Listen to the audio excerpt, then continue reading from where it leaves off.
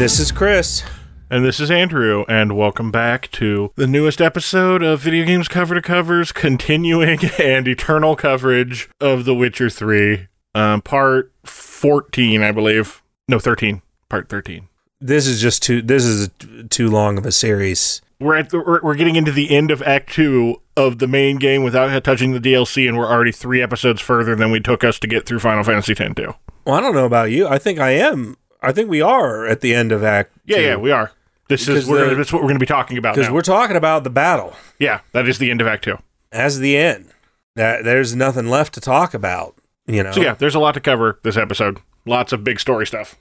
So honestly, I think all we're going to be doing is talking about story stuff because... Agreed. There might be, if I remember a few side quests here and there, you know, they may be sprinkled in because I know I did do a couple of side quests this week as well. It's just every single time I think about them, my mind blanks. So if I just pop in suddenly and I'm like, the Gundam, then it's okay.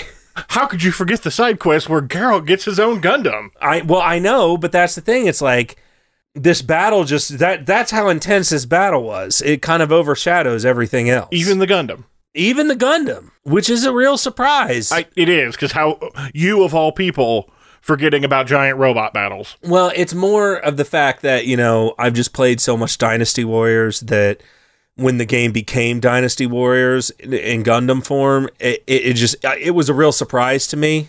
I mean, there is a Dynasty Warriors Gundam. There are several of those. Well, no, I understand it, but what I'm saying, when this game did it, it was a real surprise to me. It is nice to be right about the Peller and the cloning, though. Well, yeah, but then he made all the clones into giant robots, which was a little weird.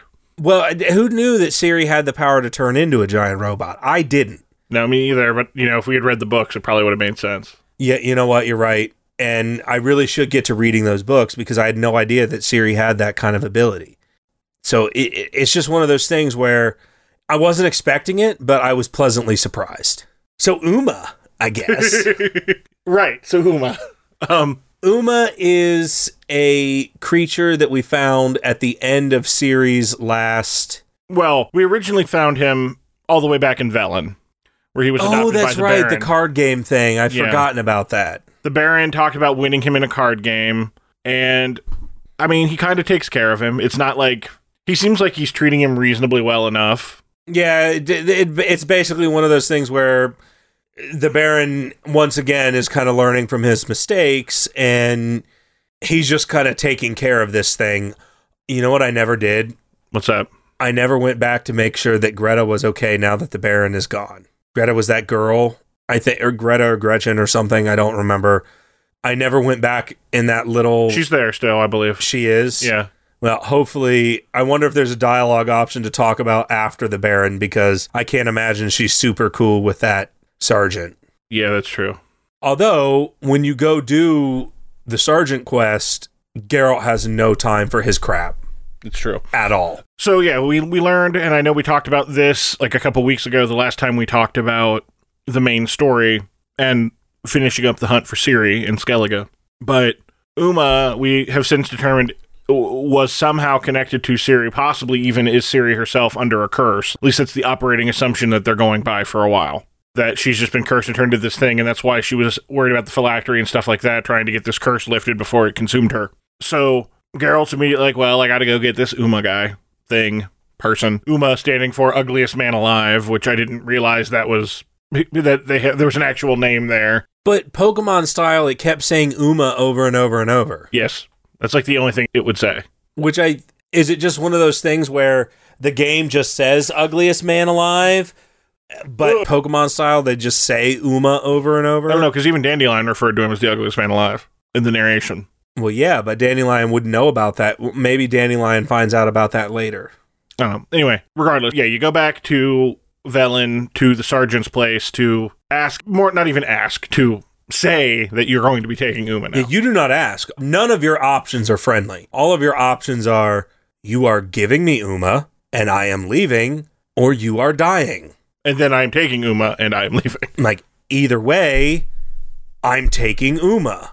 Because at first, even when you do the snarky, yeah, I'm taking Uma, and I'm leaving, the sergeant is like, haha, yeah, no, you're not. I'm not going to take away my source of laughter or yada yada. And which is immediately, like, you can immediately tell how much worse he's probably been treating this thing than the Baron was, because the Baron at least seemed like he was trying to do right by him. And immediately Geralt goes, I'm taking Uma, whether you like it or not. This is not up for debate. And if you want to fight me, you're more than welcome. But no matter what, I'm leaving here with Uma, whether you leave with your life or not. Okay, just whatever. I'm tired of dealing with this. Just go. Which is the quintessential, there's literally nothing I can do, but I'm going to try and save face and make it seem like it's my idea. Yeah. It's the, I know I would lose the fight, but I don't want to admit that, so then you go out and talk to the stable guy who was apparently keeping Uma in the barn? Yeah, and once again is saying, you're not taking Uma. What are we going to laugh at from now on? And again, Geralt's options are screw you and screw you even more. And I'm like, get out of my way. I'm taking Uma. And his response is essentially, got it. Yeah. Which, Let's to be fair, is really how it should be, because by this point, everybody in this camp knows what Geralt is capable of, so let's not pretend that this is some kind of, like, that anybody has any doubts of whether or not they could beat Geralt in a fight. Let's be real. None of you are going to beat Geralt. All of you are going down, so just don't even bother. Yeah, exactly. We all know how this conversation ends. Poorly for you. So you kind of get back, and there's this little scene of Uma trying to eat like a rat or something, and it's like, okay. But this is where you finally go back to Kaer Morhen. Yeah, you finally get to go there for the first time, other than the flashback at the very beginning of the game. And my immediate thought process upon arrival is, A, Yennefer's awesome, and I don't see her anywhere, which is confusing to me. And where the heck is Kara? Like, where? I thought I told her to show up. Where is Kara Metz? So let's back up a second. You're saying your first thought process is Yennefer is awesome. So please elaborate what was going on when you showed up, because it's probably different than what was going on when I showed up. Well, Vesemir comes in, and it's hilarious because the first thing he mentions is Yennefer showed up, immediately started yelling orders at everybody, not telling anybody what was going on. And then she threw a perfectly good bed out of a window. Okay, so the same thing did happen. And Geralt's like, I love that bed. It was a good bed. And Vesemir goes, oh yeah, Trish used to... Got it. Totally understand. And then they just conversation over. Yeah. Like neither of them are like, got it. To which you have the option to bring it up later. Did you? No, but it doesn't really matter. Well, your Yennefer's going to be mad at you regardless. Exactly. So I didn't. That's one of those dialogue options that I just skipped. Occasionally I'll skip a dialogue option because I don't feel like being mean to Yennefer. Or if it's something that I just do not care about, you know, which comes up a lot, but sometimes I just choose it because it's like, well, maybe I'll be able to Axne and do some sort of a thing, but not with any of these people. So I am very interested to hear how upset Yennefer is at you. Completely justified. So you go up and you talk to her, which actually I already did the other quest before I talked to her. I did too. As soon as I showed up, when they said, Yennefer wants Lambert to do this, Yennefer wants Iskall to do this. I went and helped both of them. I went out and helped Iskall first, and Iskall is just great. Lambert, ugh. Honestly, Lambert kind of grew on me during the course of this time. Lambert grew on me during the battle, and then I hated him again after the battle. Just because of something he said. He grew on me in the prep for the battle and like the getting drunk scene that we'll get to later. Yes and no there. He grows on me later on, and I didn't do the whole getting drunk scene, but before we even get to that, when you got to the island with Lambert, I have two questions for you. One, did you go after the kid noises? And two, did you kill the trolls? Yes and no, respectively. So, same for me. I went after the kid, immediately was attacked by foglets, and Lambert is immediately like, you freaking moron, what is your problem? I knew this was going to happen, you're dumb. And I completely agree with what Geralt said, which is because that's the same thought I had is, yeah, it was probably not a person, but what if it was? I wouldn't be able to live with that. And that's the thing. And that is what sets Geralt apart from Lambert, which is why Lambert is such a super jerk, because Lambert is like, oh, I'm just not going to waste my time with any of this. There's even a part later when all of you are drinking together. Well, I don't know if Yennefer shows up for your drinks or not, but does. Lambert talks about how they're talking about war stories and everything, and Lambert's like, oh yeah, I totally killed the troll. And Geralt's immediately like, well, at least I chose him to say this is, why did you kill the troll? Mm-hmm. There's literally no reason for you to kill that troll. And he's like, I thought we were supposed to kill monsters. And Geralt's immediate response is, only monsters that pose a threat. It's very clear in this world that trolls do not pose a threat to anyone. So Yennefer said something to me in that context that she probably didn't say for you if you didn't bring it up, but because she was mad at me and was being snarky. But she says, yes, well, not all of us can afford to have your political sensibilities or something like that. It implies that like, Geralt, even in the books, has been like trolls are awesome advocate for a while. Yeah, see, she actually said the exact same thing for me, and I took it more of a slight to Lambert, only because Eskel immediately is like, let's drink a shot for the trolls. Mm-hmm. Everyone takes a drink, and then Lambert's like, okay, and then he drinks too. I took that more as a slight to Lambert of, yeah, not everybody is as good as you, Geralt. I wonder if she even said it tonally the same, because it might be a matter if she just says the same line, but a lot more sarcastic. It could be. But then at the exact same time, she also frequently jokes around with Geralt of, you're too good for your own good sometimes. Yeah. Even though Geralt is openly very clear about him being like a bad guy. It's just, of the bad guys, he's apparently the best of them all, minus potentially Vesemir. Which is why he's the hero of the books. I mean, just, that. And so he's the least terrible. It was hilarious to me that Lambert just wants to murder these trolls, and I'm just sitting there like, no, I don't care. I see no reason to kill these trolls. I don't know what is wrong with you. You're just a murder fiend. It's like, you're the murder hobo, and I'm just like the guy who occasionally needs to murder out of, I just need to. I have a compulsion. I can't help it. I need to kill these bandits. I am not going to kill these trolls. Yeah. I love the trolls in the games. Like, I just do. They're great. And that's the thing. It's very clear that the trolls pose essentially no threat to humans at all. And it seems like trolls are more fascinated with human culture, facets of human culture, specifically ones that they choose to obsess over, like shoes. The shoe trolls, and then the boat trolls. The boat troll is still like my favorite random character in this entire game. Because they were obsessed with being in the army. I love that guy. He's my favorite. And so it's one of those things where... Also, the guy that was in that Dijkstra had in his basement, he was a good one too. Yeah, and all he cared about was protecting that gold. Yeah, it's the only thing in the world that he cared about. Yeah, they get very like single-minded and focus on something and just stick with it. But they're very endearing. Exactly. So yeah, like there was no way I was killing those trolls if there was a way we could work it out. Like I just wasn't. And so when they do that whole drinking scene, I just love it so much more because it's like once again, I'm like, Lambert, you suck, man. But there are so many good things about that drinking scene that I liked. Well, we should probably cover the Eskel bit before we get into that too. Like the rest of the stuff because the Eskel, you only fight a monster. Well, and Yennefer. I mean, like there's more before we get to the... I'm getting to Yennefer. Okay, I'm not going to move on with the drinking until we talk about Yennefer. Are you kidding me? Eskel and Lambert really were know-nothing quests. It's just, I really cared whether you killed those trolls or not. Eskel is just a general... He's like Geralt, but he's like the more grizzled, I've been doing this for just as long as you. We're too old for this. We're respected. Yeah. It's just like we're the old guard, whereas Lambert is the new guard, who's constantly... I don't think that's actually true. I'm pretty sure Lambert's just as old as they are.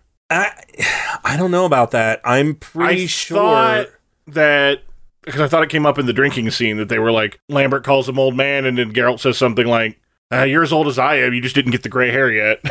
He said that to Eskel. Oh, not to. I thought it was Lambert. Who said that too. When they first ran into Lambert, I remember. I am pretty sure that Geralt mentions him being like the young buck because Geralt constantly gives him grief about quick decisions and everything, and Geralt's like, it comes with experience. Like he frequently brings it up. I think it came up again when the whole kid thing came up because Geralt said when he was talking about how I'd much rather it not be a child than anything else because I don't want to make mistakes like that. When you're around as long as me, you'll get there too. And Lambert's just like, oh, I just hate everything. Although, turns out, I guess Lambert, we did get more backstory about Lambert. Yeah. Which I had kind of forgotten about. I don't think we got much out of Eskel. Not really. But Lambert, basically, the only reason why he's a Witcher is because his drunk father essentially sold him to become a Witcher. Basically, his drunk father was being attacked by drowners, and he was going to be killed. And a Witcher shows up and saves him, and he says, oh, you don't have any money? Well, give me the most valuable thing in your home when we get back. And his father basically says, here, take this kid. And that's how Lambert became a Witcher. As I understand it, it's not a super uncommon way for that to happen. I think that's how most Witchers... From my understanding, almost all Witchers were... given up like that, yeah.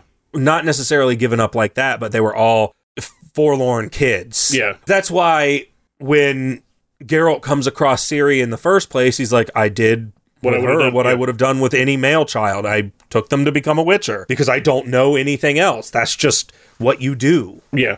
And so it humanized Lambert a little bit, and at the same time, it's like, I get where you're coming from, and I get why you're such a sour puss, but you've basically become your dad. Why don't you strive to be a little better than him?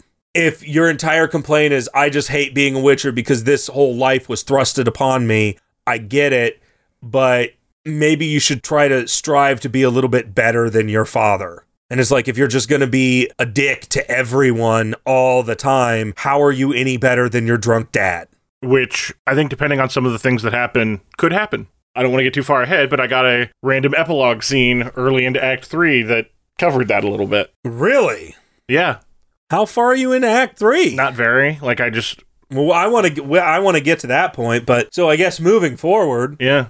You show up to Yennefer, and she's having trouble with her megascope. And I just want to pause for a second here and talk about megascopes. Yeah, so go ahead. This is like the cell phone of this area, and only mages use it. Because it takes a lot of magic, because of course it does. So I'm sitting here thinking, at one point you summon somebody with the megascope to talk to one of the lodge people.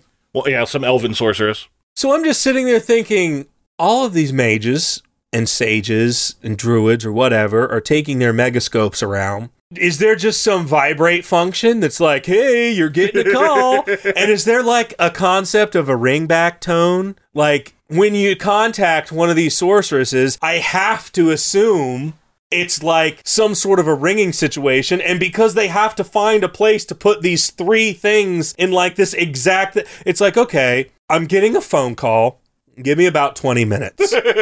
So then you sit there and it's like, as a mage, do you have to start the phone call and then just go like make some food or something and come back and then be like, either that or I have to stand here this whole time and wait on them, and I don't want to do that because what if they're in the shower or something and it's like, well, they'll call me back later, but I can't leave because I'm trying to call this person. It's like the most inconvenient cell phone ever. I mean, I guess it's a lot better than having to physically go talk to them in person, but they can teleport. And it's like, what are they afraid of? Teleporting into their bath or something? I don't think, like, I imagine unless they're actively traveling, I would imagine they just leave it set up in a place the whole time. Because megascopes got introduced in 2 as a concept, because Philippa, when you're hunting her for a while, and 2, that's one of the clues you find is she had a megascope and blah, blah, blah. And you actually get a choice of whether or not to sabotage it, I believe. Well, she also has a megascope in this one that's you get the crystal for. Now, I have a question, Andrew. Yeah. When you were doing Redania's Most Wanted, yeah, did you give the crystal to Triss and or Yennefer, or did you give it to Radovid? I didn't even realize you could give it to one of the sorceresses, so Radovid. Okay. Oh. Interesting. That's not reassuring at all. Great. Here's the thing. Depending on your choices coming up, I'm going to tell you if you've made a real bad decision. Because apparently that's important. Oh. But anyway. Okay, I probably did then. So you did give it to Radovid. Yeah. I didn't. Like I said, I didn't even realize you could give it to somebody else, or I probably wouldn't have. There was an optional if you look at the crystal itself, it says, talk to Triss or Yennefer about this. Oh. In in the crystal. It doesn't say that in the quest. In the quest, it says, give this back to them. But there's a brief flash of have Yennefer and or Triss look at this. I held on to it until the very end because none of the times up until the point that you do Last Wish, none of them are you able to talk to Yennefer as just a, hey, Yennefer, what's up? What's going on? And because I can't ever see Triss again at this point, because she's just gone, Yennefer is the only one that I can give it to. So I've been holding on to this level 12 quest forever because I was thinking it's probably important to give this crystal to one of the two mages. Because if Philippa is still alive, and that's going to be important to killing Radovid, I really need to figure that situation out. So I specifically waited to give it to Yennefer, and it wasn't until I had the whole Megascope conversation that I was then able to finally talk to her and say, hey, can I have the crystal? Or, hey, look, I found this crystal. And you get this whole scene about Yennefer basically looking into the crystal, and then Geralt going, well, how am I going to know what's going to happen? And she says, oh, don't worry, I'll let you view the crystal, and then I'll just read your mind. And he's like, ugh, this whole mind reading thing again. And she's like, shut up. Same thing with the mask. So she does that again, and you get this whole scene where Philippa is talking about how she wants to get her eyesight back. She specifically, it's very clear that she's still alive and very clear that she's like trying to get her eyesight back. And it sounds like it's almost before the whole thing where she's experimenting on like transforming into stuff. I think she turns into an owl or something and then leaves. It's heavily implied that she leaves. So I was like, okay, cool. Then I went back to Radovid, and then I turned it in, and he says, I'm like, yeah, pretty sure she's dead. And he's like, oh, cool. Was it just on your word? And Geralt's like, yeah, I don't really have anything else to show for it. And he's like, okay, well, you're not getting the money, but cool. It's great that she died. It's just fitting. I'm like, but if you have no proof, you're not getting a reward. Did you get a reward for giving him the crystal? I believe I did. Okay. So what terrible decision did I make? Well, that may come back to hurt you depending on a decision you made after the battle. Okay. So at this point, it's now time for the drinking game. Oh, Yennefer's quest was kind of cool. You basically use this thing. It's like a hot and cold thing. Yeah, you have to go around and figure out why there's magical interference going on. And it's because Lambert built a bunch of anti-magic bombs. And that was causing her thing to keep exploding. Yeah. And she's like, yeah, of course, duh, Lambert, he hates me. Why wouldn't he do that? And which was a funny conversation because I was kind of like, are you sure Lambert is smart enough to know that? I did the same thing, and she's like, no, he just hates me. He's not dumb. He knows what he did. She's like, Geralt, come on. He's not dumb. I'm like, yeah, I guess you have a point. He isn't dumb, but he is dumb. So Mike, again, I can't move on past this. My conversation with Yennefer went slightly different. Yeah, I have to know how this whole thing went down. Well, I will say, my conversation, she was very nice about everything. I didn't bring up the bed, but she was like, be nice to my friend. I thought I was being nice. Apparently not, because she got mad at me afterwards. Like, I really thought I was trying to be polite, but... Well, what options did you choose? Not the right ones, I guess. Well, which ones did you choose? Don't remember the specific ones. Well, there were two very clear options. There was one that was, yo, what up, girl? I didn't pick that, but... And then there was the Var Esta whatever. I called her that. I do distinctly remember calling her by her big title. And then there was another thing where it was basically like... It was a very clear difference between what the polite options were. It might have just been one of those situations where there was no pleasing her no matter what you did. That may be because she was already mad, so it's very possible. Because she very much didn't say anything about my behavior. So, before I even got to that, though... Question. Yes. When you talked to her, right when she said, by the way, there's one more thing, did you say... Let me guess, I want you to do something, or did you say, what now? I think I might have said the first one, which probably was the rude option. That was the very rude option. Yeah. The other one was very much like, oh, what can I do to help you out? Yeah. Versus... So that's probably why she got mad. Oh, I'm guessing you need something, because she didn't actually need something. She was literally just giving you information about the prophecy in Ciri. So that might have been where you messed up. Yeah.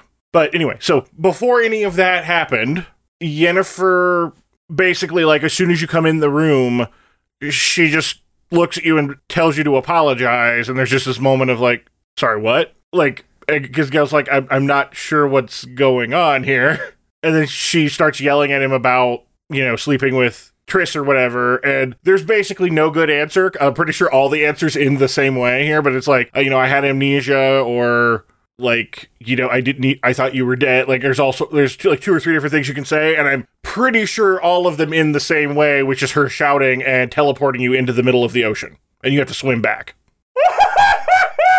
Are you serious?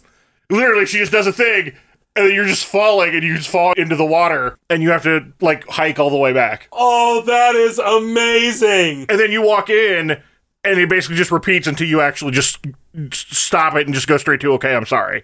You should have just apologized. That's what you get. Not surprising at all.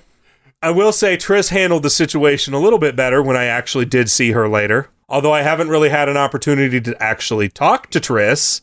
So yeah, she just, like, basically, like, snaps her fingers, and and she's like, what? And then, like, you're just falling down into the ocean. Honestly, again, you're not saying anything that does not make me like Triss even more. That's mildly annoying, but the fact that, like, that's something that a jealous mage would definitely do, and especially knowing that, like, you're gonna be fine, you're a witcher, that's perfect, and I love it. Oh, that is great. So, yeah. She teleports you into the ocean. Oh, that is so perfect. So I think I did that twice before I was just like, okay, I'm just going to say yes here, because this is clearly the only way out of this situation. You didn't learn the first time? I just wanted to see if she would literally do it again, and she... like, I fully expected that... Well, I would have just saved and reloaded. Yeah, it's fine. I would definitely have not walked back the second time. Well, you swim to the shore and you use the fast travel signpost. That is hilarious. Triss doesn't really get an opportunity because she's not at Kaer Morhen for me, and I actually didn't think she was going to be in the battle, but apparently Yennefer, like, calls her up on her megaphone, and she ends up showing up to help Ciri anyway. I have to assume about that. I have to assume that they did that because the plan, like, she's such an important part of the plan that I don't know how they could have written around it. Everyone is important to the plan. As far as I'm concerned, everyone that shows up. But before we get to that, before we get to the battle itself, let's finish off Uma here. So, all of these quests with Yennefer and Lambert and Iskall are culminating to you are trying to cure Uma of the curse. And she doesn't tell anyone why. And that's why people, at least in my game, are upset with her. And yeah. Is that she constantly is just not telling people things. She's not telling people things, and at the end of the conversation that I actually have with her before I go to do the thing, I have the option to be like, what, do you not trust us? And he's like, because honestly, I kind of feel slighted too in a way. And she's like, listen, I have a very good reason, which in her defense, she does have a pretty good reason. I know that you're not going to like it, but you just have to trust me. And it sucks. I know it's not that I don't trust you, it's that I'm not really super cool with what I'm doing either. And then when Geralt starts to walk away, she goes, oh, and one more thing, thank you, Geralt. And then he's like, he pops a little smile and then walks away, and I'm like, yes, Yennefer is the best. She didn't teleport me into the ocean. I'm very happy about that. But even if she did do it, Geralt deserved it. He did. He does bad stuff all the time. It took him too long to ride back with Uma, and she's upset. So you go. So basically, Vesemir has this plan of, I'm going to go cure it with Hemlock because I'm old and I know how to cure things. And I'm sorry, Yennefer, I'm just doing this. Which, again, to be fair, given what she explains she wants to do, she hasn't explained it yet. She does. I thought she explained it before then, and that's why everybody's like, what? No, we're doing it his way. No. She does not explain what she wants to do until they go drinking. Vesemir, when she shows up, at least for me, when she shows up and goes downstairs and basically says, hey, I've contacted everyone. I want to move forward with my plan. The very first thing Vesemir says is, I've noticed that there are hints of like some sort of a person in there. I know of this ancient cure. I don't care what you have to say, Yennefer. I'm going to do this. And she kind of backtalks a little bit, and Lambert's immediately like, you are not going to disrespect Vesemir. And I'm like, I didn't say anything because I'm like, yeah, he kind of has a point. You're not going to disrespect, like, Yennefer, you and I are cool. You are not going to disrespect him. Let him do his thing. Yeah, like, you don't come into his house and tell him he's wrong.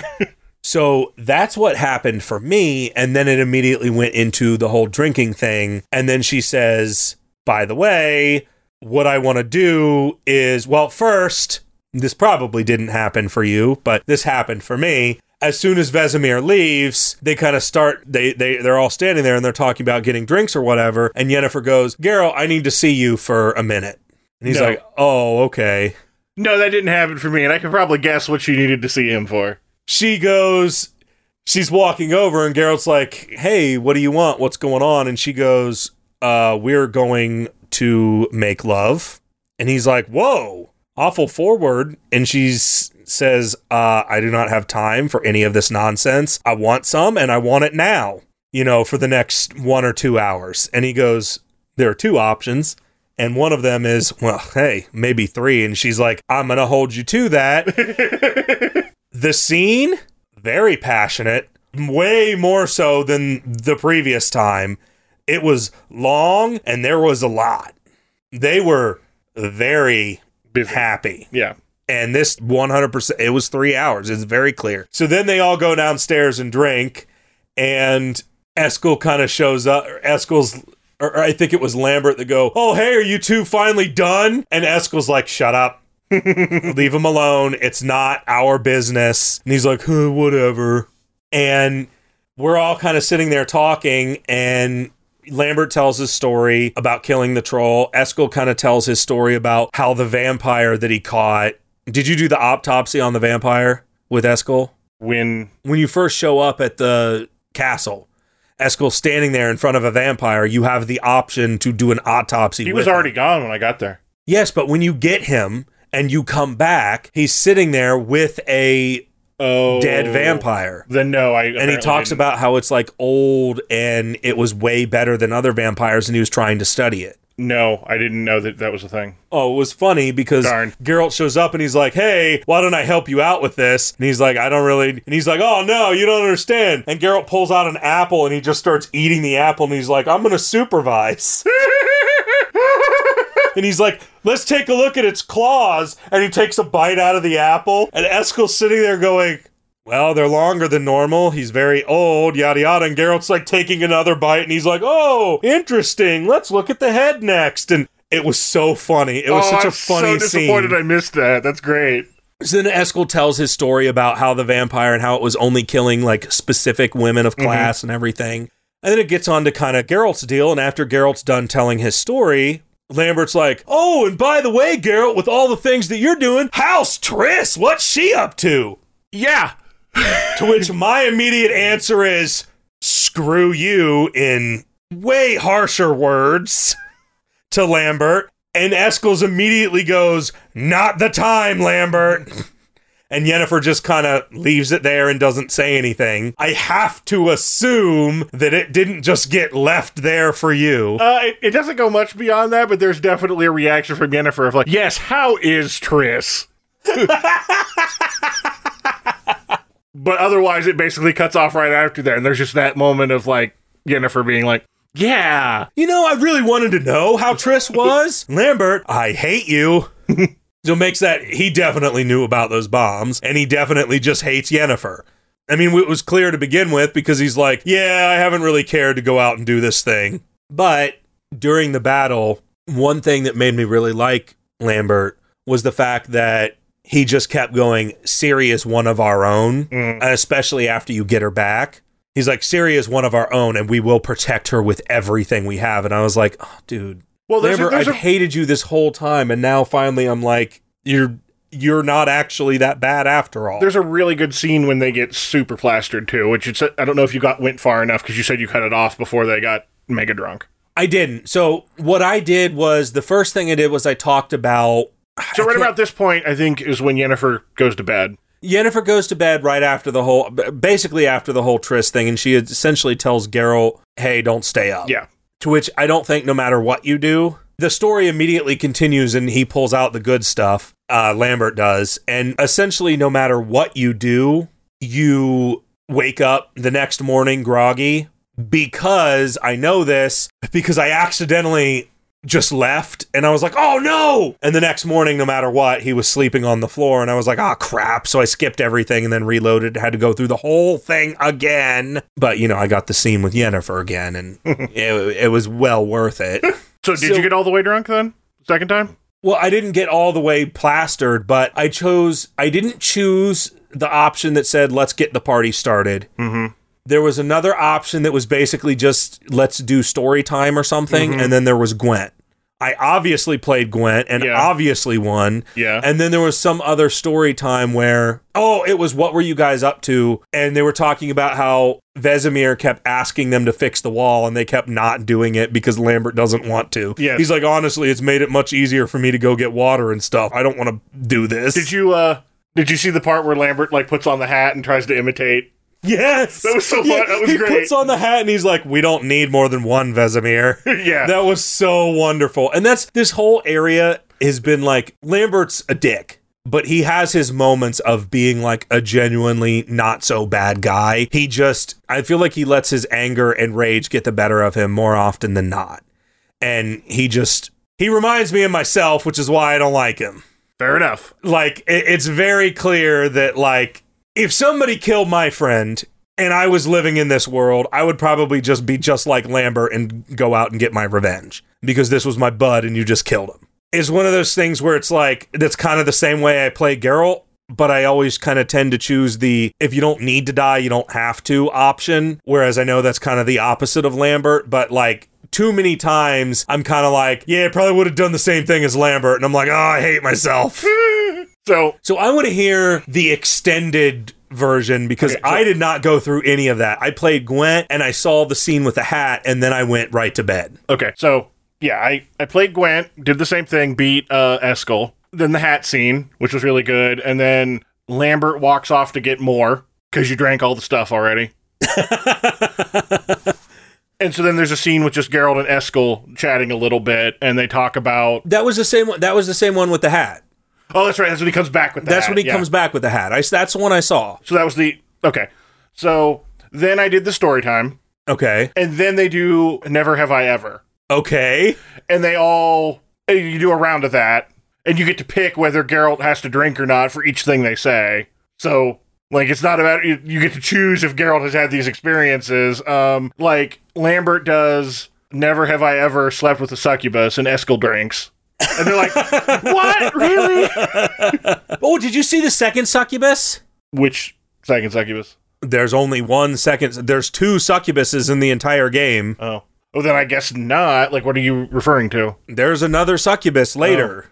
There's only 2 chances to get succubus mutagen in the entire game. And if you've only seen one succubus, then you haven't seen the other succubus. Yeah. If you've only seen the one, which we already talked about, you definitely haven't seen the other one. There is another succubus. Okay. But again, I let her go because she's like, I refuse to sleep with Witchers. And Geralt's like, I didn't save you because I wanted to sleep with you.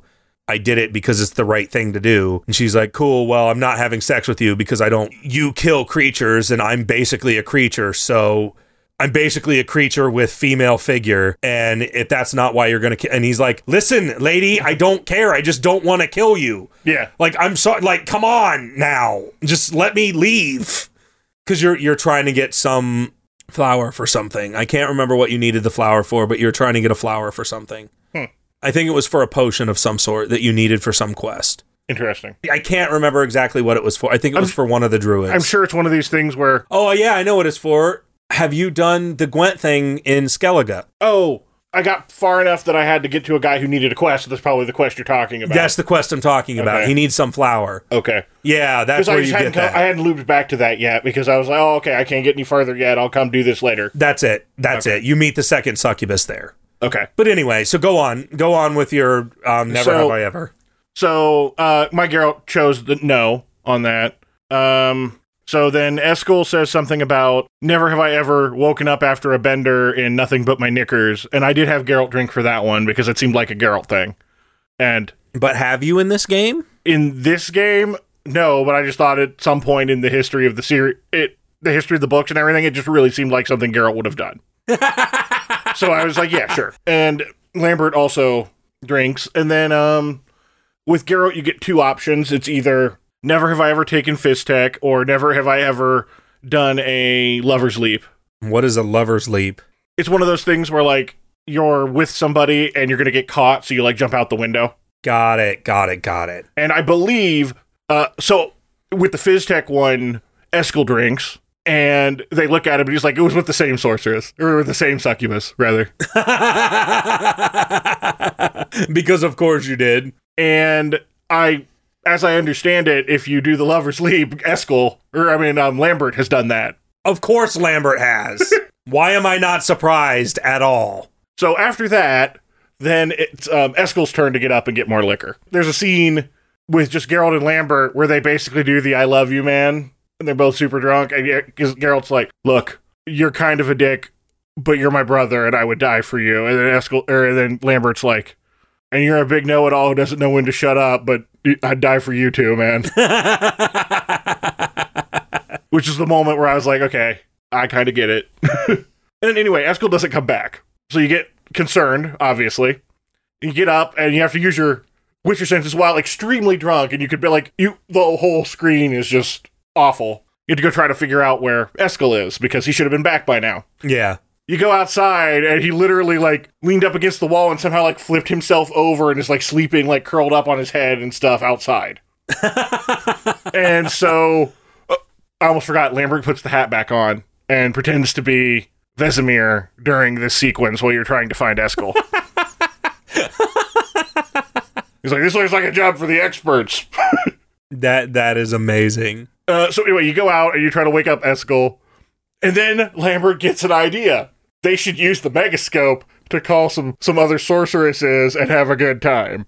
Okay, this has got to end well, because I assume Yennefer is sleeping up there. I didn't actually see that scene. I just was reading about it when I was looking at it. I cut it off because, like, my Geralt was like, Yennefer would kill you.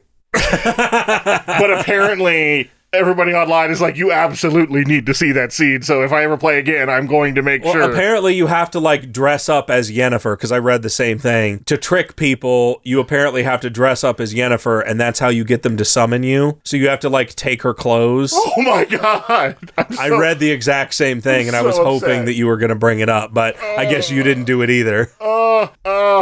That's really funny. I'm so upset about that.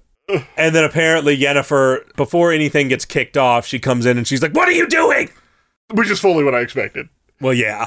So when you wake up the next morning, they specifically go, yeah, we told Vesemir about the plan. And Vesemir's like, yeah, I don't really like it. And Lambert keeps giving him crap about saving the torture chair. Because it turns out her plan is to make him go through the Witcher trial. The first trial of The Witcher, which is the part where you drink a bunch of potions that basically kill you. The purpose of the potions is to make your body malleable. It's one of those words I just can't say. Malleable. I can't say it, but that word. It gets your body ready for, like, a transformation, which is why the mutagens then work. She said, this is the part that if your body can't handle it, it doesn't matter what the mutagens do. You just die. Because you're just dead. And this is one of those things where they do all these 3 potions, and what they do is they just make your body goo. And if your body survives being gooified, then they apply the mutagens, which turns you into an actual Witcher. And her plan is, this is the only thing I know, because in order to lift the curse, I have to be able to turn them back into what they were, and you can't do that unless their body is like able to be turned, which is why the curse took so long to happen in the first place. Yeah. So you go through this, and it's extremely uncomfortable, and, I mean, in the sense that Uma's clearly having a real bad time. Yes. And it's really unfortunate, and nobody's comfortable with what's happening, but there's no other options. Exactly. There are no other options at this point, because at this point, everybody believes that it is Ciri. Right. And they can't just leave her like that. Exactly. Turns out it's not Ciri. Nope, it's that elf guy. And I want to point out, both of us were initially right, even though I backpedaled on it later. The events were, she showed up in Skellige first. Yeah, I was going to bring that up when we got to the point where we talked to her, but... Then went to Velen, then everything. Then Novigrad, then back to Skellige. So she actually started and ended in Skellige. Yes. Well, because he tells us when he wakes up, he gives us this light, which says basically go to the mist and get this light and you'll find her. It will guide you to the Isle of the Mists. Yeah. Exactly. So, which is a place that like is not on any map and magically enchanted to the point where you can't just stumble onto it. You can stumble onto it. You can't find it if you're looking for it. You get this quest, then they're all sitting around talking and basically saying, okay, we're going to go get Ciri and we're going to bring her back to Kaer Morhen, and there's going to be a battle with the Wild Hunt. Yes, because the elf also immediately says, I put her there because it's the only place that I could think of where they wouldn't immediately find her, but they'll eventually find her anyway. Exactly. But it buys some time. You find out why they can't find her, but that brings up another confusing question to me later. So you then get tasked with talking to all your friends and trying to get them to help you for this battle, because this is going to be a big deal. Yeah, because you're basically inviting the Wild Hunt to your house to throw a party on your face. And I'd like to point out, still no Karamets. Yeah. Still nowhere to be found. I'm like, I told her to come here forever ago. And no Triss. And she's still not here. And there was no Triss for me either. We sure, but like, you weren't expecting her, I was. Yeah, yeah. But she's still not here at this point. So you go around and talk to people, which it was funny because I got the Velen quest and then it immediately completed because the only person to talk to was Karamets, who we'd already done. Yes. That was the only, she's either dead or at Kaer Morhen. Yeah. And I'm like, she's not at Kaer Morhen though, so I don't know what to do. Whatever. I guess she'll just show up. So in Novigrad, you get to talk to Roach, who does agree to help, or at least did with me. I think all of these things are assumed that you did their side quest, basically. So Roach agreed, and then he essentially said, I'll see if I want to take Vess or not. Yeah, which he did for me. He also took Vess for me, but later on when I talked to Vess, she seemed upset that I didn't specifically ask her to. Yeah. And I'm like, Vess, I didn't get the option. Yeah. Or I definitely would have asked you. Yeah. You're like, rush into battle, kill him now type person. I definitely would. You'd have been down for sure. Yeah, for sure. And I liked Vess. Vess and Roach, I did like them from the second game because they're the guys I wound up siding with in 2. So, like, I already had a connection to them. I didn't have much of a connection to them. I was just willing to accept help from anybody. Well, sure. But I mean, like, it was cool to see them help me because... And Zoltan. And what a surprise. You go up and you're like, hey, I found Ciri. The Wild Hunt's going to attack. And Zoltan's like, sweet, let me get my axe. Yep. Let's go. I will meet you there. Absolutely no hesitation. I was a little disappointed you don't get to ask Dandelion, though. Because he totally would have come, too. Yes, but Andrew, Dandelion has a little bit more important things to worry about right now. Yeah. You shouldn't even worry about... Even if he said, okay, I definitely would have been like, no, Dandelion, you're not going. I mean, you need to take care of Priscilla. So I totally get not asking him because... Yeah. It just would have been nice because we've seen Zoltan fight a few times and we haven't seen Dandelion do anything. Well, here's another thing. This isn't exactly... I don't know how much fighting he did in the other games, but this is really not his purview.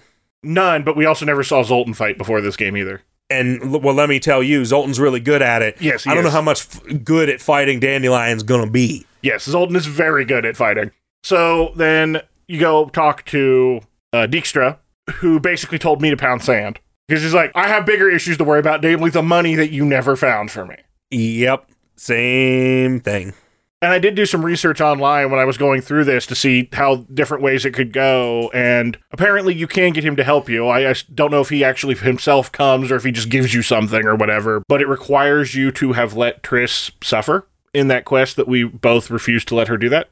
Yeah, and as much as I dislike Triss, she still does not deserve to be tortured. Right. So I'm guessing we would have actually got information on his gold had we actually had that conversation. We would have been able to track it down. Right. That's so I suspect, because then he would be more willing to help, obviously. Yeah, because he told me to pound sand too. That knocks out all the Novigrad people, and then in Skellige, you go, first you talk to, well, you can do it in mini order. We talk to Ermion the Druid, who is immediately like, yeah, I'll get my staff, I'll be there tomorrow. Which is hilarious, because he was super mad at Triss, but he's like, Geralt, you're my best friend. Also, he was one of Ciri's teachers. Yes, I found that out too. Apparently Ciri has she was best friends with Halmar, which Halmar's like, I talked to Ciri and Cerys. Mm-hmm. And she's like, oh, for Ciri, yeah, you can get, I can't go, but you can take Halmar. Yeah, I can't go, but 100% Halmar's gonna go, period. Yeah. From what I understand, if he actually becomes king, he essentially is like, yes, I'm going, and she'll take over, I think. That sounds right, because he's A, he has a bigger attachment to Ciri, and B, he is absolutely the one who'd be like, yes, I'm going, I don't care. But if neither of them become king, neither of them help you. They definitely don't help you. And Croc did help. He gave me some sword that's been in his family for decades. Yeah, it's a relic sword. It's pretty sweet. It sucked. It sucked compared to my other sword. And I'm like, yeah. Oh, man, okay. What determines how good these swords are? Because this is not better than what I have. This is garbage. What is going on? Am I just doing the side quests that are amazing? Because why am I getting this crap? I have this bug in my game, too, which is the best bug in the history of bugs. I realized every time I get a relic sword, it randomly copies another one of my relic swords at a higher level in my inventory. I don't know what causes it, but when he gave me that sword, I looked in my inventory and there was a duplicate of another sword that I had, and I definitely for sure only had one before. So I'm constantly duplicating my relics when I get a new one. Wow. Which is why I keep getting nothing better than what I have, because I keep what I have in my inventory, and when I get a new relic, it duplicates it into a better one. Wow. So, I found some weird bug in the game that allows me to keep the best things ever, and once I figured that out, I'm like, I'm always going to keep a copy of my best sword, so I can keep getting higher levels of it, and it just keeps getting better. The stats don't change, but how much damage it does change, and that's a big factor. If I go from, 60 to 100 damage to 291 to 300 damage, but with the exact same bleeding stats and everything, suddenly... Okay, so now it makes a lot more sense when you're like, I've never found a better sword than this. I'm like, how? I've got 6. Yeah, because the same swords that I use keep getting duplicated into better versions of what they are. Now it makes a lot more sense, because I'm like, I don't understand how it's possible that you haven't gotten anything better than that. I figured that out, and I'm like, oh yeah, this is great! I'm going to use this to my advantage for the rest of the game. Wow. So, Croc gives you that sword, so everybody in Skellige helps you, which is nice. At least the way we had it. Well, I went back, I can't remember what I went back and talked to Madman about, but I did go back and talk to him about something, because I mentioned this last time, but he did not care at all. They just didn't write dialogue for that. They're like, well, there's no possible way that they're not going to do that, because it's a life debt. Well, I didn't do it. And the quest just fails. And you'd think Madman Logos would be like, yo, you suck, dude. Why didn't you help my son? And you owe me gold, and none of that. None of that. I wish I could remember what I went back to talk to him about. That's hilarious. But I went back to I went back to him to play Gwent. He was one of the Gwent people. And I went back specifically to play Gwent because he's the last person you play. He is the very last person you play in Skellige, and I'm like, ooh, Madman Lugos? This is not good. I don't want to have a conversation with him. I show up, and he's like, hey, what's up, Geralt? Blah, blah, blah, blah, blah. I'm like, hey, you want to play Gwent? And he's like, oh, I'm the best at Gwent. Blah, blah, blah, blah. It's Gwent. So you definitely don't care that I never helped your son, who is now dead. Cool. Got off without doing anything. And let's play Gwent. And then I win, and he's like, I freaking hate you. Get out of my sight. So yeah, what was next on the list? That's all the... No. You go talk to the king, Emirates. Oh, right. Yeah, he doesn't give you anything. There's no way for him to get you anything because both of you are at an impasse. He does offer to give you like a whole platoon of people, but he's like, but they're going to be under the command of my people. And Geralt's like, no. If they're coming to Kaer Morhen, they're under Witcher command. The first thing that he says is, bring them here. And he's like, no, I cannot do that. That would put too many people in danger. He's like, hundreds and hundreds of your people will die.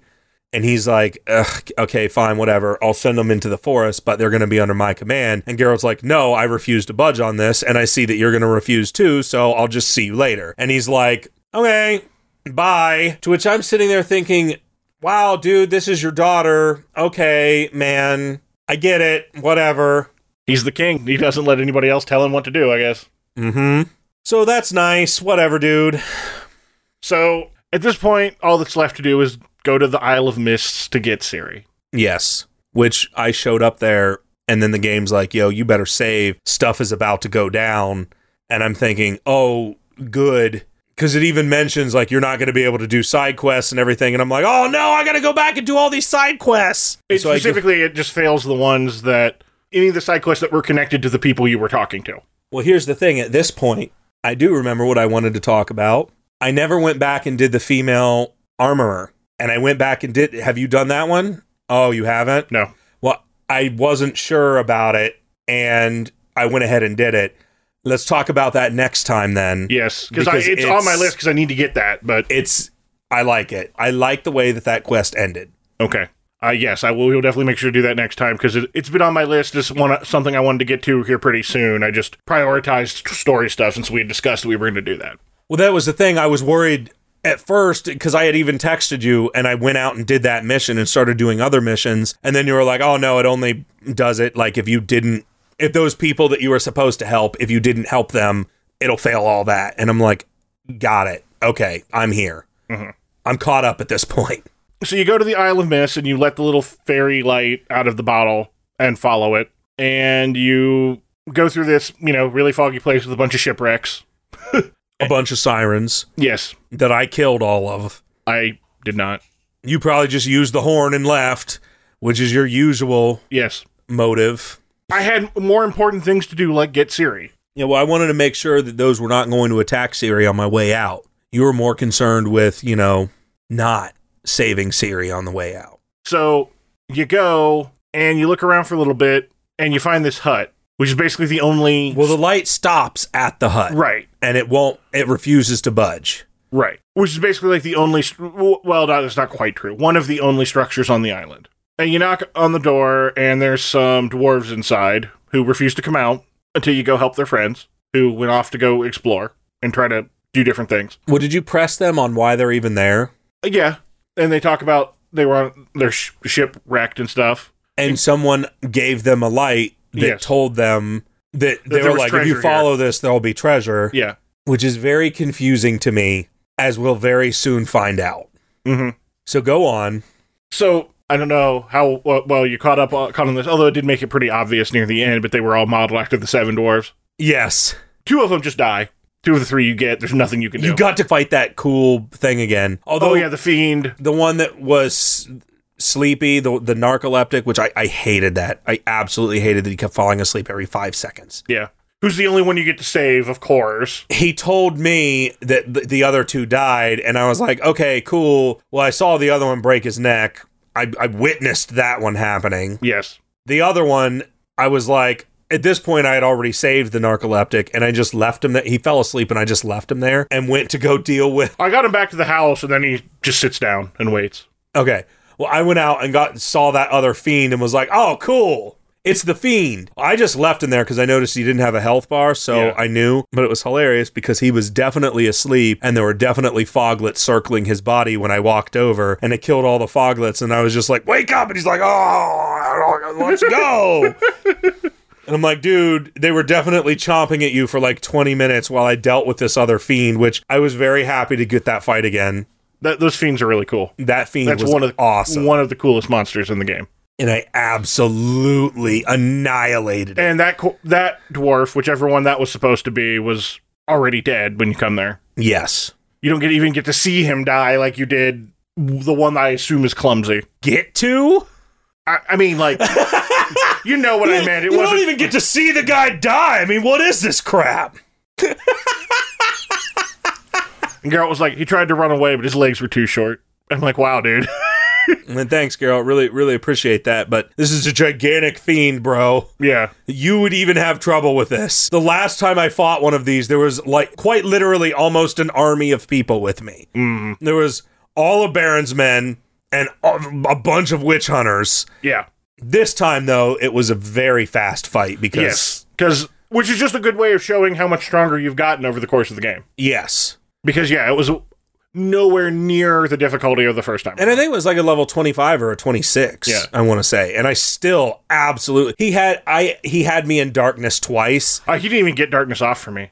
He blew darkness immediately, but I found him and just started wailing at him. And then he happened to hit me again with it. And I completely, like, he didn't even hit me once. He just kept darknessing me for some reason. Yeah, he didn't cast it at all for me, so I was just like, I didn't even realize until after it was dead that it was the same thing.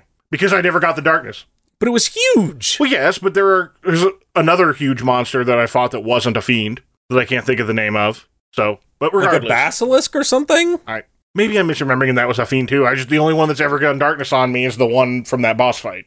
I think, aren't they all fiends? Now you're like at Final Fantasy territory here, calling them fiends. I thought they were all monsters. I thought it was specifically called a fiend, though. Maybe, but you also do more question marks than I do, so maybe you came across another one of them. I don't know. I could be wrong on that. I thought it was just another monster. Yeah, I thought the name of that monster, though, was specifically called Fiend. I don't know. Regardless. So, you fight it, you take the one dwarf back, and they finally let you in, and then... Much like the storybook, Snow White, or, well, Ash White in this case, is just unresponsive and they think she's dead. Yes. And there's this really... I mean, I feel like you're overshadowing the fact that there was this incredibly emotional moment with Geralt and Ciri, and Geralt realizing... yet. Yeah, well, you were too busy focusing on the stupid dwarves. I was literally just about to say, and they're like, oh, we'll go to the boat, and then Geralt goes inside, and you get this really long cutscene of Geralt thinking she's dead and having, and I think she might even actually have been. And then, no. It's very clear that she was dead because this is the part I'm confused about. The light enters her. Yeah. It's very clear to me that he separated her soul and kept it with him. That's the thing that he did on the boat that we were talking about was a sleep spell or whatever. Yes. How she got into the cottage, maybe the dwarves dragged her there or something? Maybe, well, no, because he becomes Uma right away from there. Yes. So yeah, her boat just would have had to be adrift or whatever, and yeah, maybe they did. Because it looked like he knocked her out in the boat. Yeah. That's what it looked like. And then there was a light, he had a light, and then he, shortly after that, became Uma. Yeah. So it was, to me, almost very clear that he basically separated her soul, and that's why they couldn't find her. Right. Because her literal everything was gone from her body. Right. So then the light goes into her, and then she wakes up and hugs him back. And that's what I'm very confused about is, where did these dwarves get another light? That is a plot hole that I don't think maybe there were two different people that were writing this and didn't realize what was going to happen or what, but why on earth would these dwarves have another light when there was clearly, at least from my perspective, no other bodies on this island? And they obviously couldn't save her, so because the first thing he does is he mentions, how did you get here? Yeah. Either that, or maybe they were lying and just happens to know that that's how you got here because you were following a light. I don't know, but for me, I made sure to have Ciri tell me everything. Same here. And then she goes through and starts telling you everything, which we can get back to in a second, but when you actually leave, they bolt and have left without you. They stole the boat, yeah. Yes. Just left. But basically, she just goes through everything that you already knew. That's how we confirmed that actually was the course of events. Yeah. And I was like, okay, so both of us were right initially, and then later on I kept saying, well, that can't possibly be it because it just doesn't make sense. But yeah, that actually was what happened. Mm-hmm. So as the boat is leaving, it starts to get cold, and obviously they both immediately know what that means. Yes. So Geralt's like, well, teleport us. And she goes, but you hate that. I'm like, we have no choice. Yeah, we get us to Kaer Morhen right now. Like, we're ready, we're prepared to fight. And she's like, I don't want people. And he's like, go now. And then, again, another touching moment where everyone's kind of sitting there, and Yennefer is at the very top of the tower, and she's like doing her preparations, rushing back and forth, like, where is Ciri? What's going on? What is happening? What's going on? And where's Geralt? Yeah, we haven't seen anything. You have Vesemir sitting there out tending with the horses, and there's the Flash, Ciri and Yennefer just teleport in with like green awesome. Yes. And then Vesemir's like, oh. And then him and Ciri have a very touching moment with one another. And you hear Yennefer like, Ciri! And she comes down, gives her a nice hug and everything. And they're kind of talking for a minute. And then she's like, we have got to go. We have preparations and everything. That's when I noticed Triss. Yeah. Because Triss is with Yennefer. And I was like, oh, okay. Well. And then also does her touching reunion, who's apparently her big sister. Is yes. What Ciri refers to her as her big sister. Yes. And so I was like, oh, cool. So Triss did show up to help. Because at first, I had texted you because you had gotten to this part before me and you had mentioned Triss being there. I thought that meant that Triss was supposed to have already been there. And I was starting to get really angry because I'm like, after me helping her with all of her business, if she is not going to come in and help Ciri, Triss is dead to me. Like, Triss is 100% dead to me. And when I see her showing up, I'm like, oh, okay. Yeah, I like Triss again. She's not bad. I still choose Yennefer, but Triss is cool in my book again. She's acceptable. Yeah, if she's, willing to go through all this for Ciri, then yeah, Triss is good in my book. And it's a lot, as we'll get to in a minute. So at this point, everybody's shown up and you get a chance to walk. No. Oh, sorry, go ahead. How did the conversation between Yennefer and Triss go for you? Yennefer basically is like, I'll give you two some time alone. And Geralt's like, are you sure about that? Yeah, I'm going to give you two alone. And then, so they stand there. Triss says, it's been a while since I've been here. And goes, she threw out the bed. She's like, that's fine. We'll just get a big rug and sit on the floor. And Yennefer's standing like 10 feet away. So, for me... And they're like, we'll continue this conversation later. She threw out the bed. So, for me, Trish kind of looks at both of you and go, why don't I give you guys a minute? And Geralt is kind of like, I don't really know if we have time for that. No. Geralt has the option of saying like, okay, cool, let's do it, or I don't really have the time for that. And then Triss comes back and insists, and then Geralt's like, okay, let's take a minute. Yeah. So then Geralt says, he's like, I'm happy to see you again. And Triss kind of says, like, he says something stupid. It's just like, what's going on, what's happening? And she goes, 45 seconds. He's like, Geralt's like, what? She goes, we have 45 seconds to say whatever we need to say, and we need to get back because a lot of stuff is happening, and now we have 30 seconds. And he goes, well, I'm really happy to see you, and I'm glad you're here. And she's like, I'm really happy to see you too. Now let's go. Basically, she's just the opposite of Triss. We have 45 seconds of our minute. Yeah. Let's hurry this up. I'm glad to see you. I'm glad to see you too. Now let's go. We have stuff to do. And I was like, oh, that's sweet. I'm like, it's definitely Yennefer's personality of, we have exactly 1 minute and we are not going to take a single minute more because this is seriously not good what's about to happen. Yeah. So then, you get to walk through Kaer Morhen and see and talk to all the people that you've gotten to help you. And Kara is right there in the door. Yeah, she's finally here. And Geralt even makes a comment. He's like, I was expecting you earlier. She's like, I actually was going the other way and then changed my mind and decided to come this way instead. And he's like, well, because I pressed her a little bit, and I'm like, why did you decide to do that? And she's like, listen, a girl's got to do what a girl's got to do, and I just made my decision. Shut up. Yeah. Apparently, you have the option to interact with her bubble, which I didn't see. She gets mad at you. Yeah, what does he actually do? He just, touches it, and she's like, Geralt, please, stop messing with it. If I'm going to die today, I'm at least going to look as good as I possibly can. Stop interrupting me. Yeah, I didn't see that because I just walked up and immediately talked to her. Yeah, I was trying to talk to her, but apparently I had the bubble selected.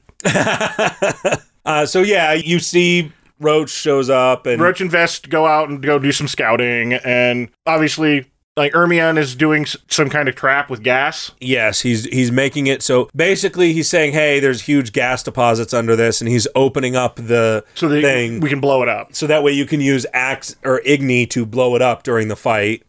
Zoltan is creating these Explosive barrels. explosive barrels. Lambert's trying. And also, he's a blacksmith in case you need to repair your stuff, which was really nice. Yes, which was awesome. Yeah. I had no idea. Me either, but like, he's only an amateur, and I'm like, good job, dude. I did need to actually use some of those armor tools while I was in the fight, though.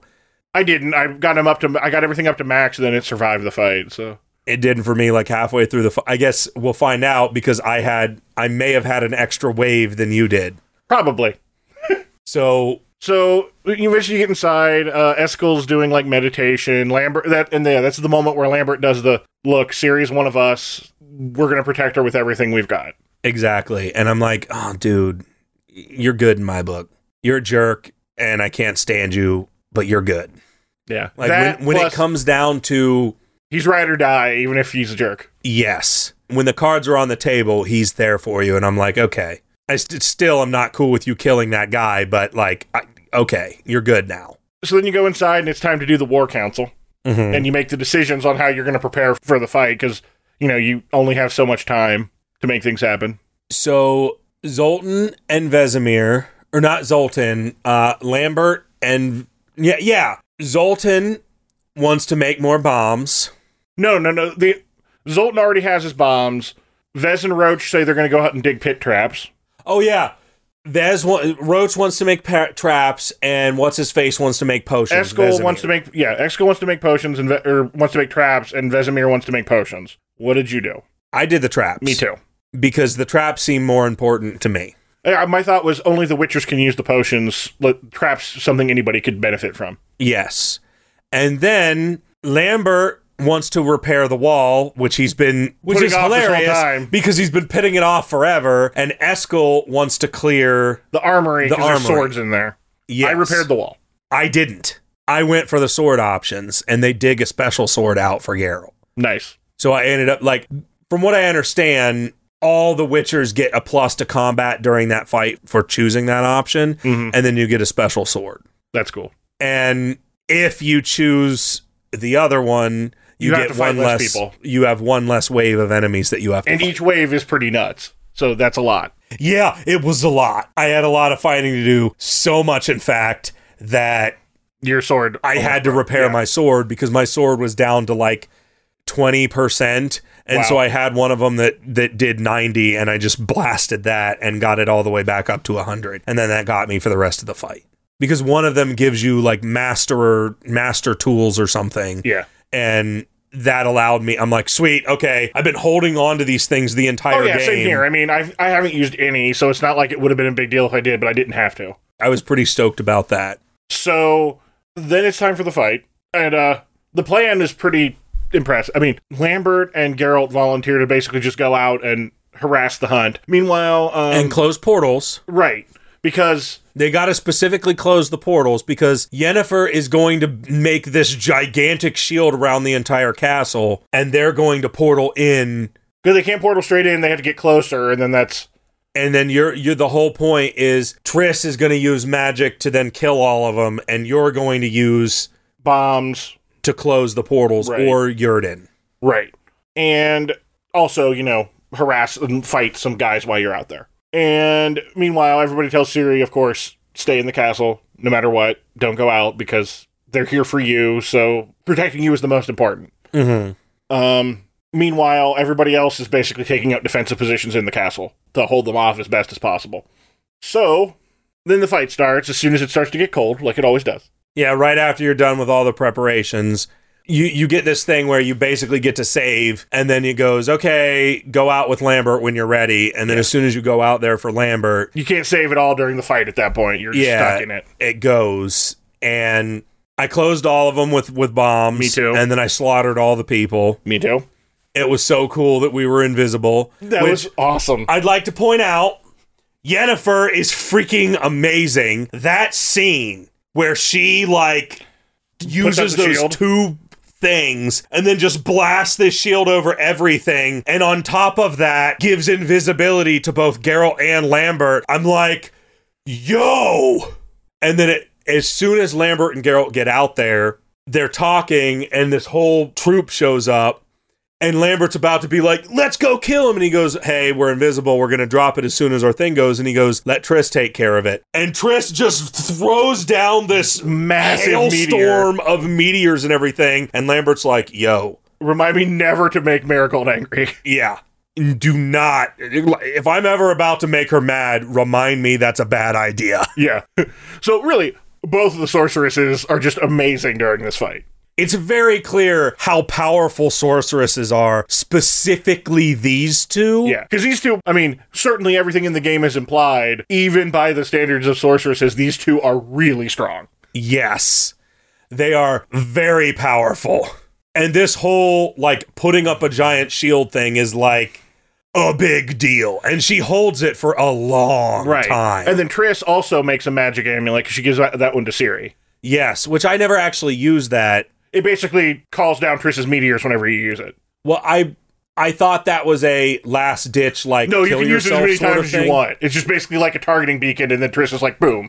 I wish I had played around with that a little bit more than what I did, because I didn't at all use it. I didn't think it was going to kill Ciri, but the thing is, if you stand in the area, it will hurt you. Yes, but I never actually used it because I never needed it for anything. Yeah, but no. I completely annihilated everybody when it was time to actually basically, be that's what it is. It's just a targeting beacon, and like Triss locks on to when you use it and just throws a meteor at him. So after you close all the portals, you basically get swamped by these dudes. And they're like, okay, we gotta wait for Triss, and then it never comes.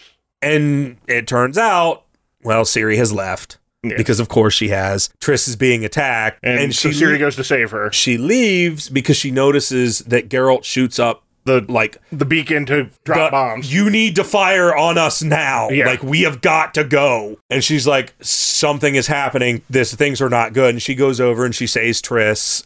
And then Triss lays down this hail. There's this awesome scene of Geralt and Lambert like fighting these dudes, and I'm like, this is so awesome. Like, these dudes are just, and I'm literally sitting there waiting for something bad to happen because I'm like, Lambert's gonna get stabbed or something, and they're going around and they're like fighting, flipping off of each other. It's super cool. It's like, this is the quintessential moment when two characters like bond or whatever, and something bad happens. I thought the exact same thing. I was like, oh no, please tell me Lambert doesn't die. I'm friends with him now, and finally. Like, specifically, there's a moment, like, Lambert notices that the meteors are coming. Mm-hmm. And grabs Geralt and throws them both on the ground and puts a shield up. And I was sitting there thinking, the shield's not going to work, and he's going to die. And, like, they're going to hit him, and he'll protect Geralt. I was convinced that was what's going to happen. But it doesn't, thankfully. And the shield goes down, and then Geralt's like, let's go, let's move. Yeah. And then more firestorm comes down. But I was so convinced Lambert was about to bite it, and I was like, oh, thank you. And then you get back in there, and Lambert's about to bite it. Yeah. Because something else happens, and Kira shows up, and she saves them. Yes. Admittedly, she's got a lot of cool powers, but, like, in the realm of... Not anywhere near what she might as well be doing magic tricks. Comparatively, yeah. Comparatively. And what she did was definitely cool, but she might have well been doing parlor tricks. Right, yeah, like, it was such a small scale. I mean, like, it's a little blast thing, whatever, but it's nothing compared to what the other two have been doing. And so then you have to fight waves and waves and waves of enemies, and actually, Lambert can die there if she's not there. That does not surprise me at all. He definitely was going to. You get a time to try to go save him, but if you can't get to him in time, he dies for sure. Whereas you just don't have to worry about that if Kira's there. Yeah. Which that's why I say it feels like everybody is integral to this fight. I just meant, like, in terms of the entire plan could not have possibly worked without Triss being there. Whereas, like, Kira, it just would have come out worse, but it still could have happened. Well, I get what you're saying, but at the same point, in order to get a quote-unquote good end, everyone is integral to the fight. Oh, yeah. No, to get the best outcome, everybody has to be there, for sure. Yes. And because I actually went and read about it after I got through it, just because I was really curious how many different ways it could go. So we get to, basically we need to retreat to the inner circle. Yeah, because unsurprisingly, I mean, it's going way better than it should have going up against an entire army, but we're still not winning. Things are not going well. And I thought things were going to go very differently because Geralt gets frozen and so does Eskel, like, immediately. Both of them get frozen. Before that, there's another scene where Ciri has to go help again. You have to go save Eskel because he's being pinned down. Oh, yes. Because he's the one who's manning the inner gate, and they're trying to fall back, and they can't because the gate's closed. But as soon as you get into the inner gate, things are not good. No, yeah, because the hunt freezes everybody. And basically, at this point, everyone is down for the count, and the only people that were saved were Vesemir and Ciri. Yeah, because Vesemir saw what was coming and pulled Ciri down. Yes. I thought Triss was going to, like, thaw Geralt, and he was going to come in and save the day. But no. This really got me. Vesemir dies. Yeah, so the hunt trying to save Ciri. And yeah, Ciri's basically about to give herself up to try to save Vesemir in the typical heroic fashion. And he's like, no, this absolutely cannot happen. I am doing this for you. And he pulls out a knife and stabs the guy. And the guy... because breaks his neck. Vesemir knows that he's going to die, and he told her, you have to run. Yeah. You absolutely have to leave. She refuses. Well, when Vesemir dies, ooh boy, things kick off. So all that talk that we had previously about how, certainly in the way people talked about it and the way it was implied, Ciri was by far the most powerful character in the story, finally get to see that for real. Her energy freaking explodes and essentially kills everybody but the captains of this dude's army, and it almost kills him. Yeah. Because he is trying to grab her and his vice captain or whatever, so the captain essentially saves him because it's very clear that her power was about to kill him too. And his vice captain pulls him out and into a portal, and they escape. Ciri does not stop. No. Because she cannot control her power, and Eskel's thing starts breaking, and his ears start bleeding, and I'm like, oh no. And then the elf saves the day. He comes out, and he's like, I know how to stop this, and essentially puts her to sleep. And then it's like immediate funeral time. Yeah, then it just jumps straight ahead to Vesemir's funeral. And this is... And then Ciri gets very upset and basically is like, look, I'm done running. We can't keep doing this. We have to... Did you talk to everyone at the funeral first? Yeah. So Zoltan is basically... because Zoltan's was very practical. Mm-hmm. When I talked to him, Eskel was like, I'm leaving. This place is not the same without Vesemir. Yeah. I'm gone. That's just the way it is. I just was like, go. Mm-hmm. I totally understand. Yeah. Then... like Ciri's there, and she leaves like immediately, and she's like, screw this, I'm tired of this, and she leaves, and she takes the little Witcher thing, and she's like, I'm gonna go kill him or whatever myself. And basically all the mages and the elf and her go off and do their thing, and then they give you an opportunity to talk because she's very upset about Vesemir and everything. But the conversation that you're talking about happens in a minute. Okay. That's after you talk to everybody else. Zoltan is like, listen, you're delusional. We've got to fight them. And Geralt's like, yeah, probably, but I don't really know what to say. You find out that Lambert and Kara are going to go off and party up. That's what I was referring to when you could talk about how, what I was starting to say earlier about how you can get an epilogue about that. Oh, so there's an epilogue with those two? Yeah. Like I said, it happens really early in Act 3. I just got into a conversation, and I was like, so the plan that we get that basically comes out of this conversation with Ciri, so I guess we can wait if you have more. No, that's fine. I was done. The only two things were, Ermin says he's going to help you, and Zoltan, Roach, I was like, what can I do to repay you? The only reason why I specifically said that one is because I don't know if it has any impact on whether you get invited to the whole 3 gang or not when you're going to kill the king. But I wanted to make sure that I was like, yo, you help me and everything. I'm going to do whatever it takes. And if I can get in on this plan, I'm going to. Mm-hmm. Which at this point, I don't really care about Dijkstra anymore. I'm only in it for Roach because I'm like, dude, you didn't even bother to help me. Like, screw you. Yeah. I'm doing this for Roach now. Yeah, exactly. He was there for me. I still want the king to die, but I'm totally doing this for Roach, not you. I'm very mad at you. So... But yeah, so then you go off and the Ciri is having this argument with them, or the elf or the sage is like, hey, so are they the same race as the Wild Hunt? Because they look very similar. At some point, I think it was Yennefer, but I don't remember. Somebody at some point specifically mentions that the Wild Hunt is elves from another world, and their world is dying, and they're trying to invade, and that's what this whole thing has been about. Oh, because they can't transport an entire army, right? And that's why they want Ciri, so they can bring all of their people at once, and they don't care if it's going to kill her or not, right? But yeah, they're elves from some other world. Exactly. So I mean, in their mind, they're the good guys. Mm-hmm. They're going about it in a horrible way, but I mean, they're trying to save their own people. It's one of those things where it's like, objectively, from Geralt's perspective, they are bad guys, but from their perspective, it's like, we are doing everything we can to save our entire race. Right. Conquering another planet's probably not the best way to go about it, but, whatever. It is what it is, I guess. I will say, one conversation that you had with Ciri, and I think this is before the fight and everything, you have an opportunity to talk with her, and she says something about how one of the worlds that they went to, or no, that's later on. That's early. That was back in the Isle of Mists, where she could talk about the worlds that she went to and like, why did you come back? Oh, okay, yeah, okay. And she was like, oh, one of them where like everybody had flying cars and everything. It was like almost clearly a reference to like modern day, yeah, but like future modern day us. It was kind of like a not because I was very like, stop making things up. I told you wouldn't believe me. I was very expecting them to be like, oh yeah, everyone has cell phones. I'm very expecting it to be a direct correlation to our planet. But they also said everyone was machines, so I guess it wasn't. I think it was more like a steampunk. Like I was thinking of like BioShock Infinite. Yeah, it was like a steampunk sort of thing. Yeah. But I thought it would have been a nice little nod if it was like very clearly like the player's world, like our world.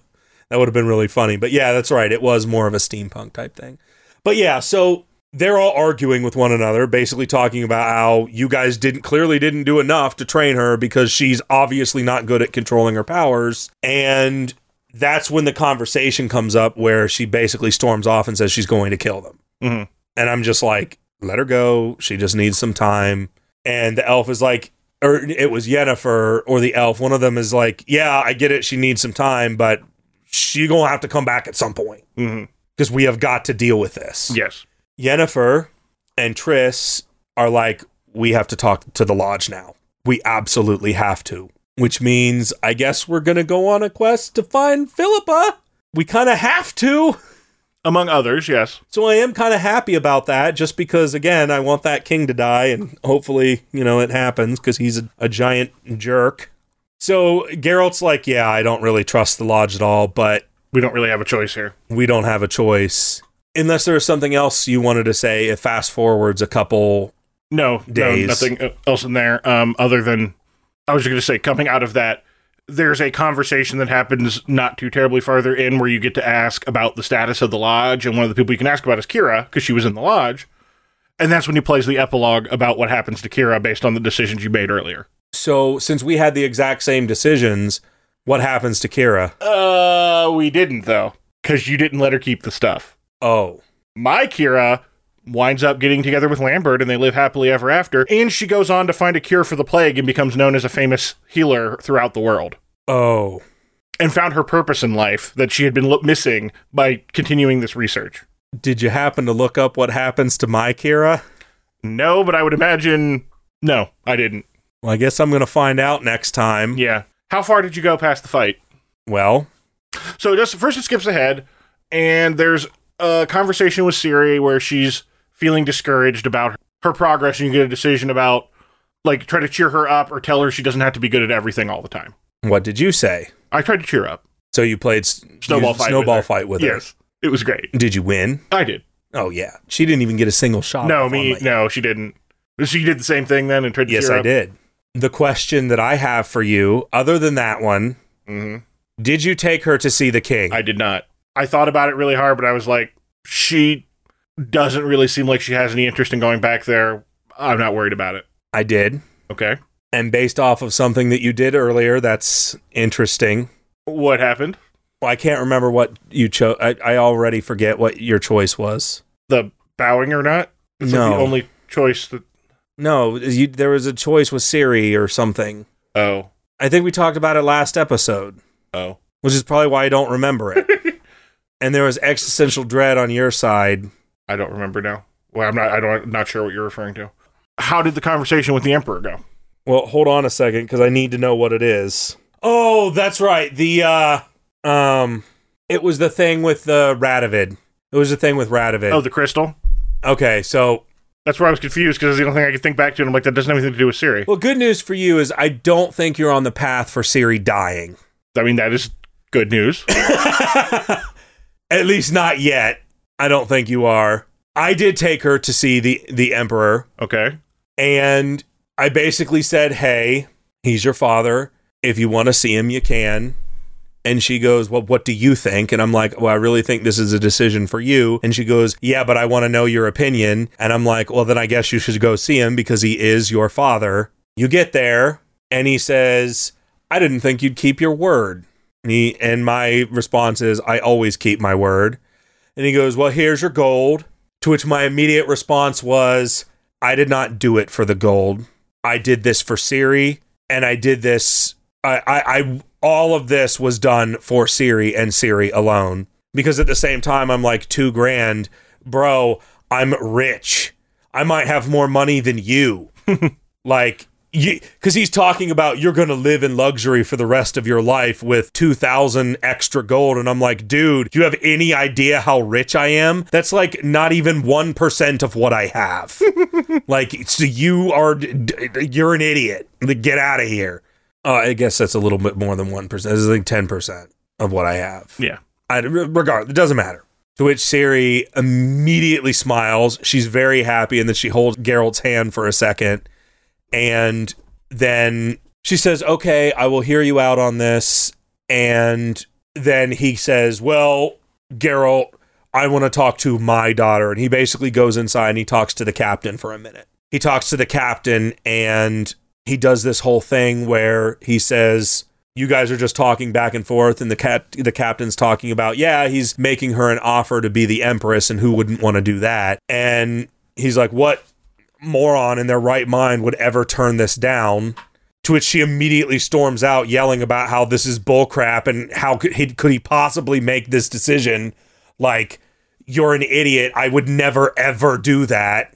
You basically just get this moment of, okay, well, we're gone. And then we show up and we're about to attack that guy at the mountain, which that's where I stopped. I haven't done anything past that mountain. Okay.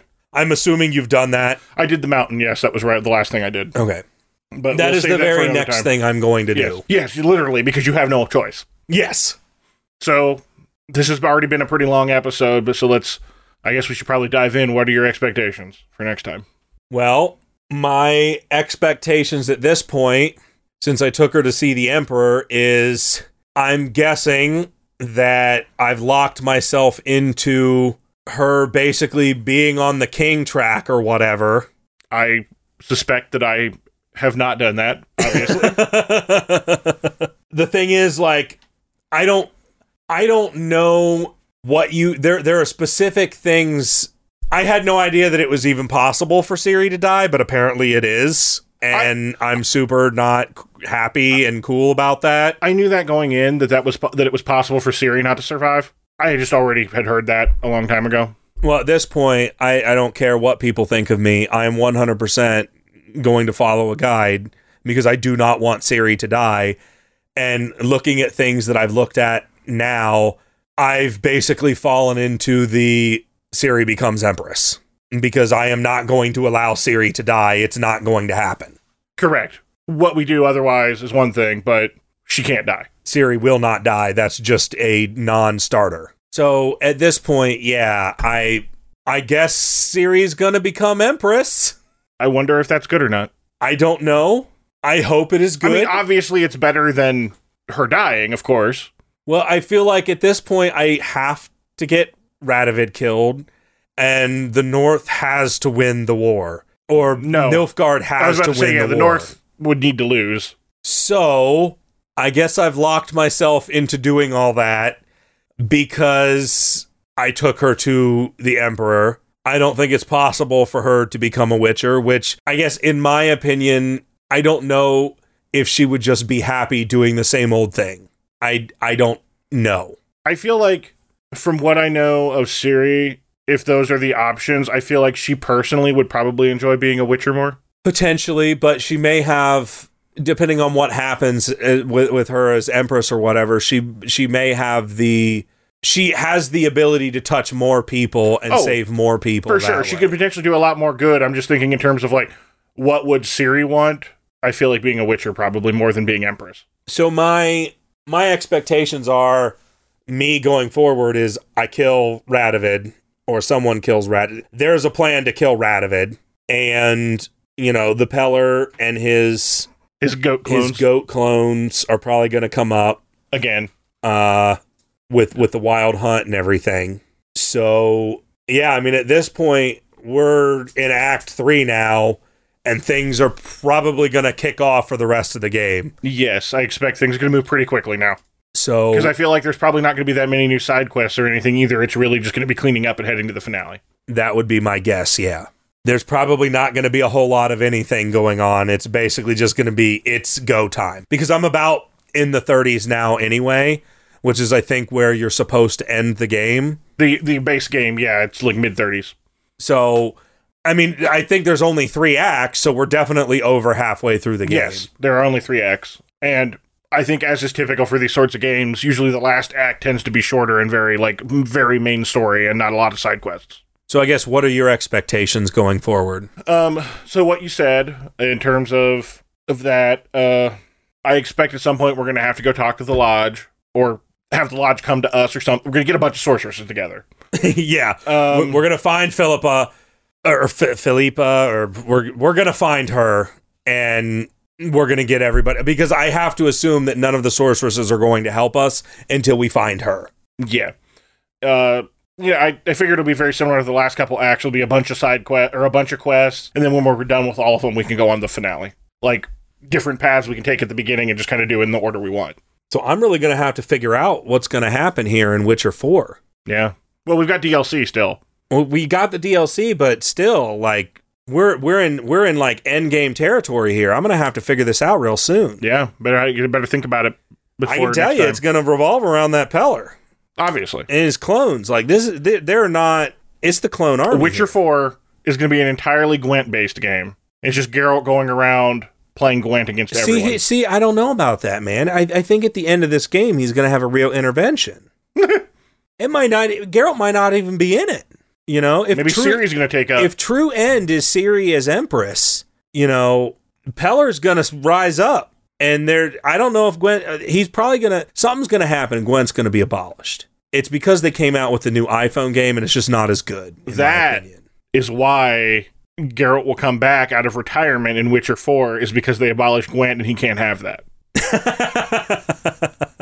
So. Well, I think that's probably going to do it for this episode of Video Games Cover to Cover. As always, you can find us on Twitter at VideoGamesC2C with the number 2, where we talk about video games, obviously, and our new episodes and things like that. You can also find us on our Discord, which is the pinned tweet on our Twitter, where you can come have conversations with us and, again, talk about video games or whatever else the people in our little corner of the internet feel like talking about. And you can also email us at videogamescovertocover@gmail.com. As always, if you got a second and you like what we do, shoot us a review or give us a comment. We'd love to hear from you. And with that, I love Yennefer.